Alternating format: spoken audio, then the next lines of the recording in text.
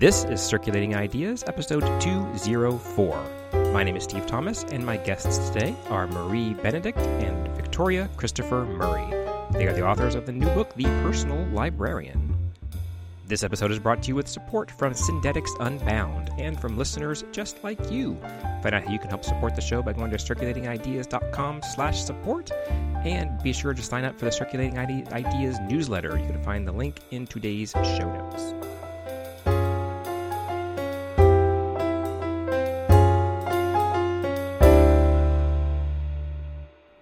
Today's show is brought to you by Syndetics Unbound from ProQuest and Library Thing. Syndetics Unbound helps public and academic libraries enrich their catalogs and discovery systems with high-interest elements, including cover images, summaries, author profiles, similar books, reviews, and more. Syndetics Unbound encourages, one of my favorite words, serendipitous discovery and higher collection usage, and was awarded Platinum Distinction in the LibraryWorks 2021 Modern Library Awards. To learn more about Syndetics Unbound, visit syndetics.com. While there, be sure to visit the Syndetics Unbound blog for news and analysis, including a breakdown of libraries' top titles and other stories of interest to the library community. Again, that's syndetics.com, syndetics.com, to learn more about today's sponsor, Syndetics Unbound. Marie, Victoria, welcome to the show. Thank you for having us. Thank you for having us. We're excited to talk about The Personal Librarian. So this is a library podcast. So I wanted to start off with just asking about what's been your experience with libraries, either as a kid or now as an adult doing research. How have you been interacting with libraries throughout your life?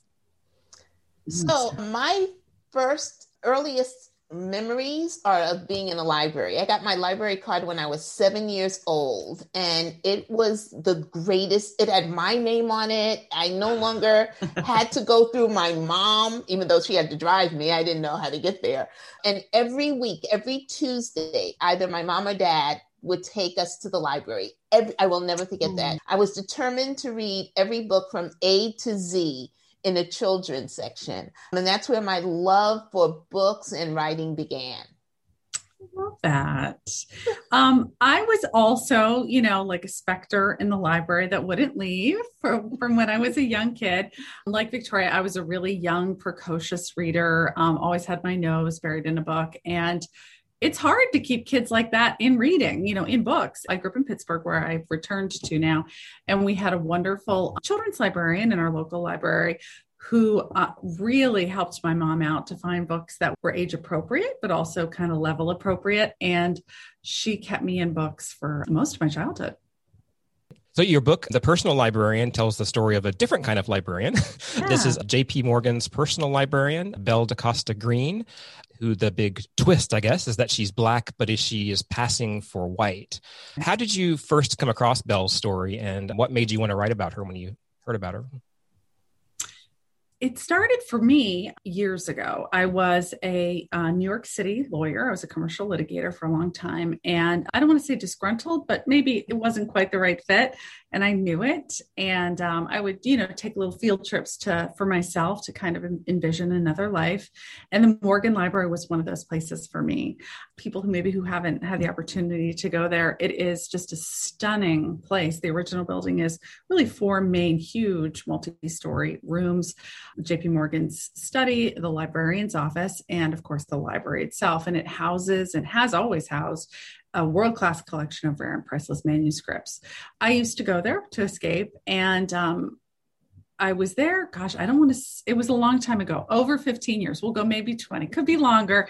And a docent happened to mention Belle DaCosta Green. She mentioned that there was this young librarian who was really J.P. Morgan's right-hand person, not just collecting and organizing books, but curating the collection, acquiring, representing, negotiating, and so much more to him personally. And I didn't know at that time about her secret, but I thought it was just astonishing that a woman at that time period held such power, because she really did grow up to become an extremely powerful and influential person in the art and rare book world.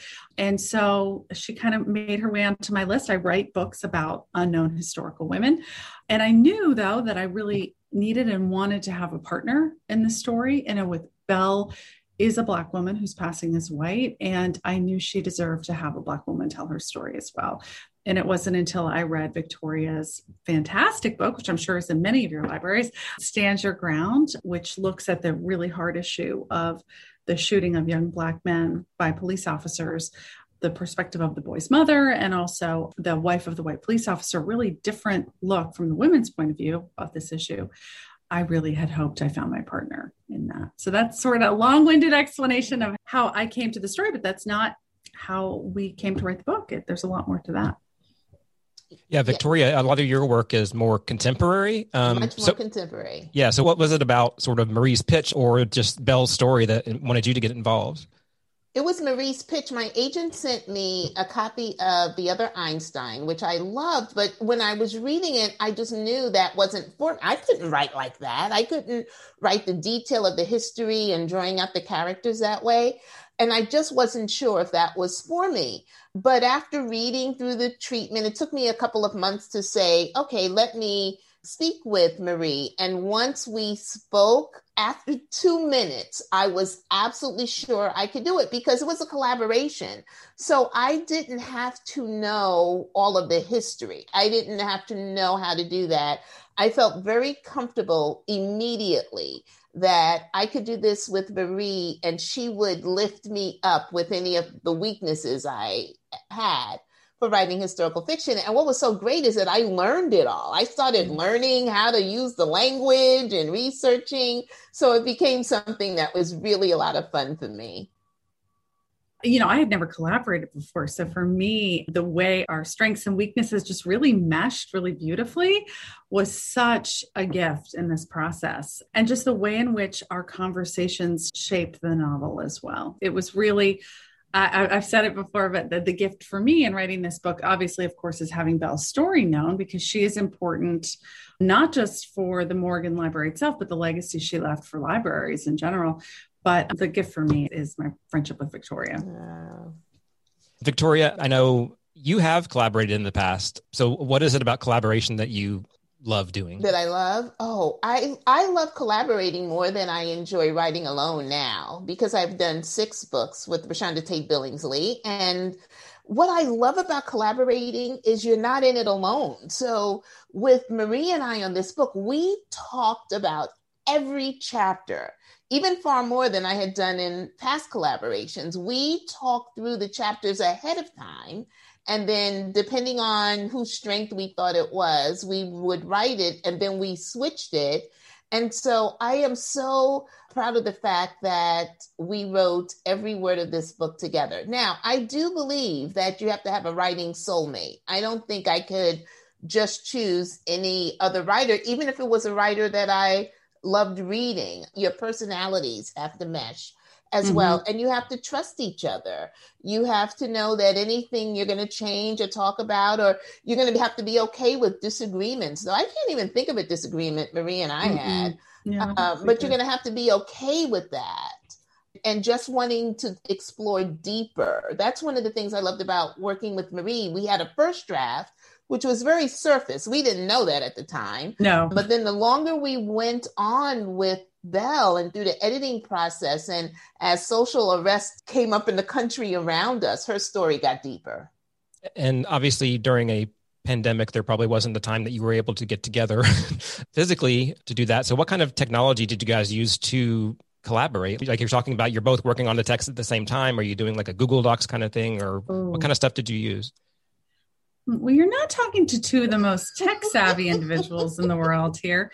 Oh, I will say what I personally am super thankful for is Zoom. I mean, it was something that was available previously, prior to the pandemic, but it was something that became so second nature during the pandemic.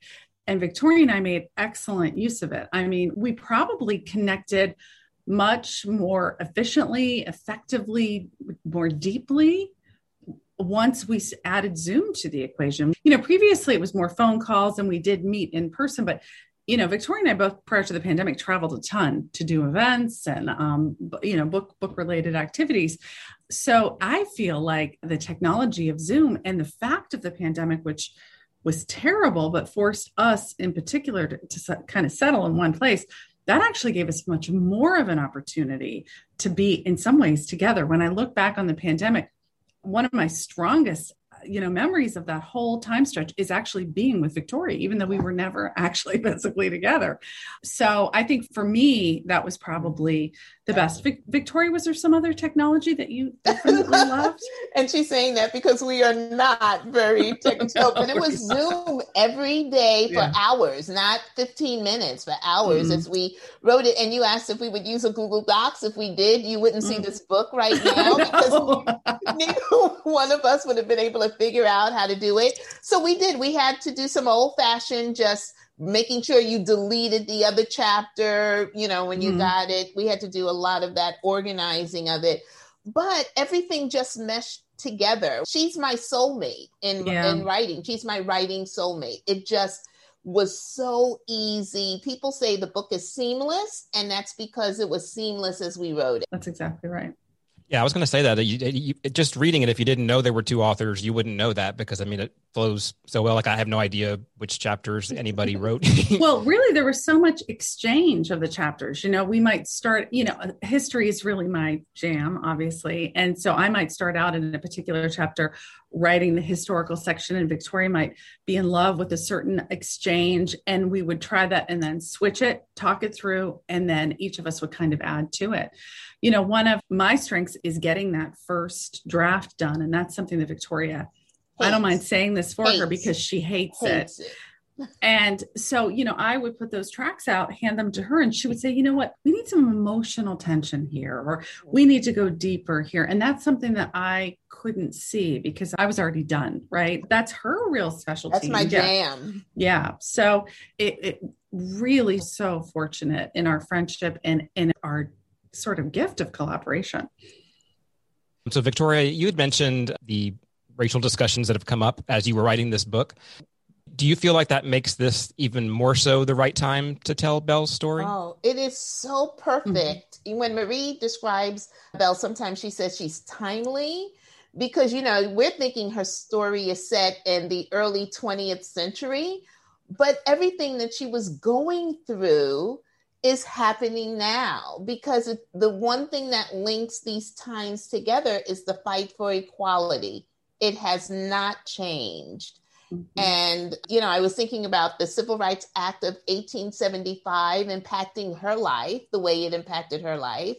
And here, just a few years ago, we had the Supreme Court overturn the Voting Rights Act, or the major part of it in 2010, I think. So they did that. And so here we are fighting again for equality. So there was so many parallels between Belle's story and Belle's time and today.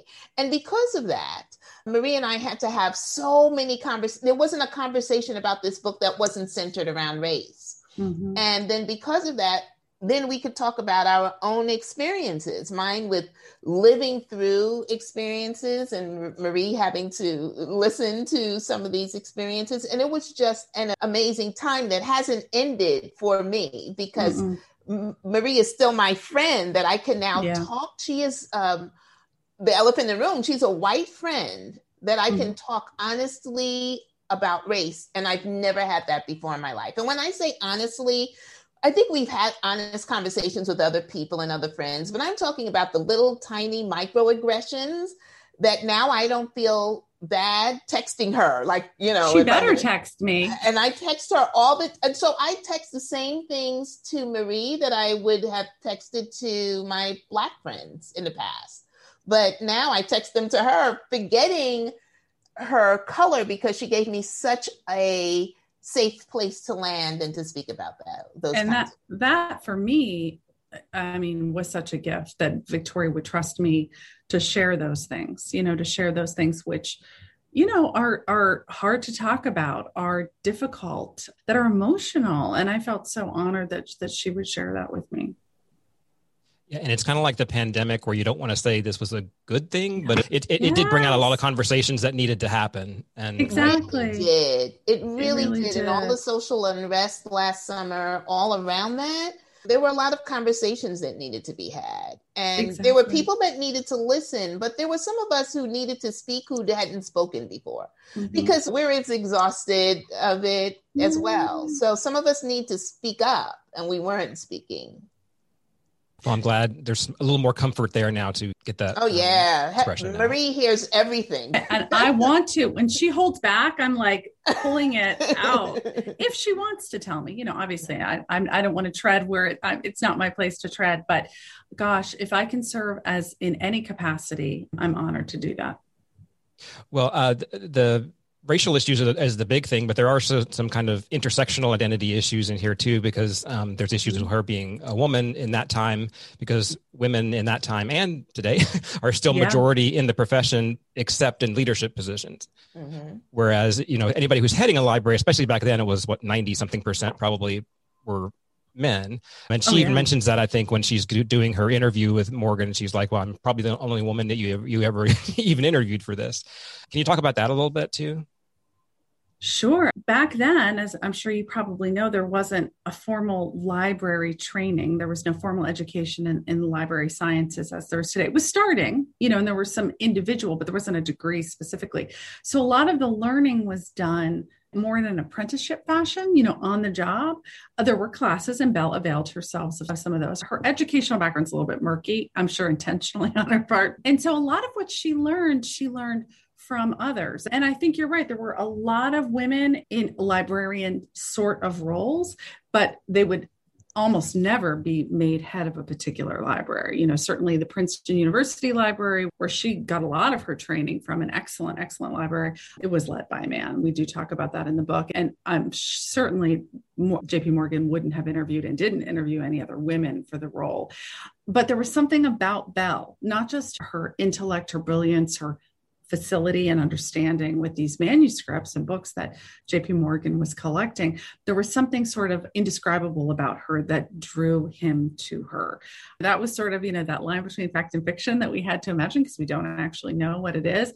But knowing Belle's reputation, knowing how formidable she really was, he really sensed that in her at a time when that wouldn't have been an attractive quality in other people's perspective. So they were an excellent match in that way. But what's amazing about Belle is that, over the years, her titles grew, right? She was JP Morgan's personal librarian, then Jack Librarian's personal librarian. And as she kind of facilitated the public nature of the Morgan Library, a transition from a wealthy individual's private collection to a world-class public institution. She also was so innovative in the kinds of things she started. When you look back on what she was doing, traveling collections, almost like speaker series, ways in which she made the Morgan collection relevant to a variety of libraries and institutions, scholars, the public. She was really, from what I understand, I'm not a library expert, but from what I understand, she was really the forefront of a lot of that. And some of the things that she really initiated at that time are now standard in a lot of libraries. So, I feel like she had an impact and a footprint beyond just being ultimately the director of the Morgan Library, which was a huge job and accomplishment unto itself, but in terms of her legacy in the library community at large. And, I listened to Marie say all of that, and she did all of that, and she couldn't even vote. Right. Belle could not even vote. Think about that. And she wouldn't have, in most cases, been allowed in the institution that she ran if people knew her secret. You think about the tightrope that she was walking every single day as she wielded this enormous power, this enormous command. It's really astonishing when you think about it, in that perspective. And some of that tightrope is even within her own personal life, in that her father was like a big civil rights leader, yes, and yet her mom was the one that was advocating for them passing for white. There were records about her feelings about that conflict, or did you guys have to kind of fictionalize and be creative with that part? I think we had to do more fictionalizing there because we just didn't know, but we were able to extrapolate a couple of things. She followed most in her father's footsteps in terms of being a librarian than the other children. So we could just imagine how she had to be a daddy's girl, and he gave her that love of arts and rare manuscripts. So we had to extrapolate some of that, but I think we got pretty close. But it is so interesting, though, because today her father would have been the head of the Black Lives Matter movement, Right. And yet she was able to keep it a secret only because it was the early 20th century and there was no Instagram. Her life would have been very different today. Very oh my different. gosh. You know, they did their best to separate from him because he was so well known in his time period. You know, he was the first Black graduate of Harvard. He was a professor at the University of South Carolina during its brief period of integration.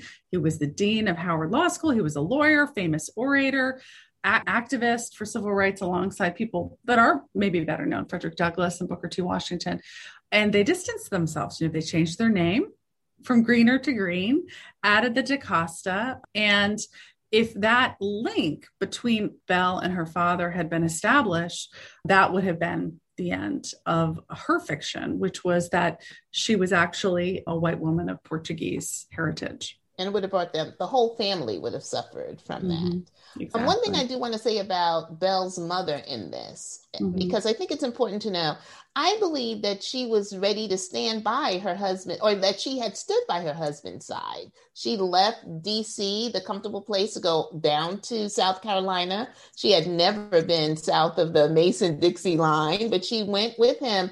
And I believe as a woman, she probably supported everything that he was fighting for, until she saw that fighting wasn't going to get her what she needed to have. When Marie and I were writing this, it was very important for us, for people to understand that we did not believe she was passing to be white. She was passing to be equal. And that was the only way to achieve it. She herself came from this wonderful, rich culture in DC. You know, the Fleet family was part of this really rich community of color that had been free for generations. And, you know, that wasn't something she was, you know, rushing to leave behind. It was society, instead of moving further towards equality, which is kind of what the promise had been when they moved to South Carolina and the Civil Rights Act of 1875 that had first started or been enacted, that started to erode over the years. And you know, she could see very clearly that the kind of equality she hoped for, not just for herself, but her children, was not going to happen. And so the situation really forced her hand as a mother, you know, looking out for her children. And that compromise obviously was not good for the father. It was unacceptable to him basically at a certain point. And so he left the family. Unacceptable. And because I think that Genevieve saw the color of her skin as an asset to be used. And Richard T. Greener, as the grandson of a slave, saw the color of their skin as a mark, the most heinous act, or one of the most heinous acts in slavery. And so they saw it very differently. And they decided to take separate roads. Yeah. And Victoria always has a great way of putting it, saying that in many ways, Belle never really left that crossroad. That kind of conflict really stayed with Belle, we think, kind of for the rest of her life. And as we were talking about earlier, I mean, identity is a big thing that's being talked about these days too, of choosing your own identity. And your identity is defined by you, not from the other people. And she lives in a time period where people didn't have that luxury. You know, your identity was defined by law, was defined by society. But at the end of the day, as Victoria likes to say, she was still a Black woman putting her head down on her pillow, right? No matter how she presented herself in the world. And that conflict really, the way we kind of envision Belle, would have been a terrible, terrible burden to bear.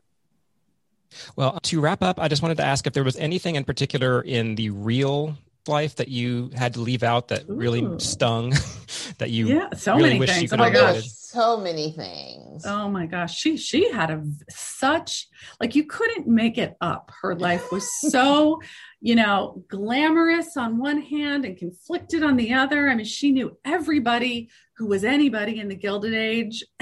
You know, John D. Rockefeller taught her how to drive, and she could hang with the bohemians and suffragettes in the village. But I don't know. Is there one particular thing, Victoria? Well, the one thing I think it actually ended up on the cutting floor, because one of the biggest sacrifices that Belle made was that she wasn't able to have children. She wasn't able to get married and then have children because she was concerned about the tint of her skin. And she was the darkest of all the children, and she didn't know what would happen. We really believe she made that decision not to have children. But she did end up adopting her youngest sister's son. Mm-hmm. So there's a whole story around that because she adopted him, but she was still kind of more focused on her career. And he seemed to have lived such a sad life. And we had put a little bit of him in the book, but it wasn't enough to tell the whole story. So we left that out. And I was sorry when we had to. But I was sorry because that was another side of Belle that we didn't get to show, but it was necessary to leave that. Yeah, I would have liked to have included that too, Victoria, because even though she herself wasn't able to have children, because she really would have risked her identity, and that would of course impacted not just her but her entire extended family, but she did get some moments of experiencing motherhood. It would have been nice to show that sort of dream fulfilled from a certain perspective, but it didn't work for the particular story in the time period that we were focused on. Right. Well, Marie and Victoria, thank you so much for coming on the show, and thank you for writing such a great book that fills in kind of a history of libraries hole that I don't know that a lot of people knew about. Again, it's called The Personal Librarian. So go check it out at your local library. Thank you so much for having us today. Thank you for having us. Have a great day. Circulating Ideas is produced in the suburbs of Atlanta. Views expressed on this show do not necessarily reflect those of my place of work or the place of work of guests. For past interviews, visit circulatingideas.com and follow the show on Apple Podcasts, Spotify, Overcast, or your podcast app of choice. And help others find the show by leaving a rating or a review. To learn more about this episode's guest, sign up for the Circulating Ideas newsletter. You can find the link in the show notes or on the site. Theme music is by Pamela Klicka, and the logo is by Shandy Fry. Thank you for listening, and keep circulating your ideas. Thanks again to Synthetix Unbound from ProQuest and Library Thing for sponsoring today's episode. Visit them on the web at synthetix.com.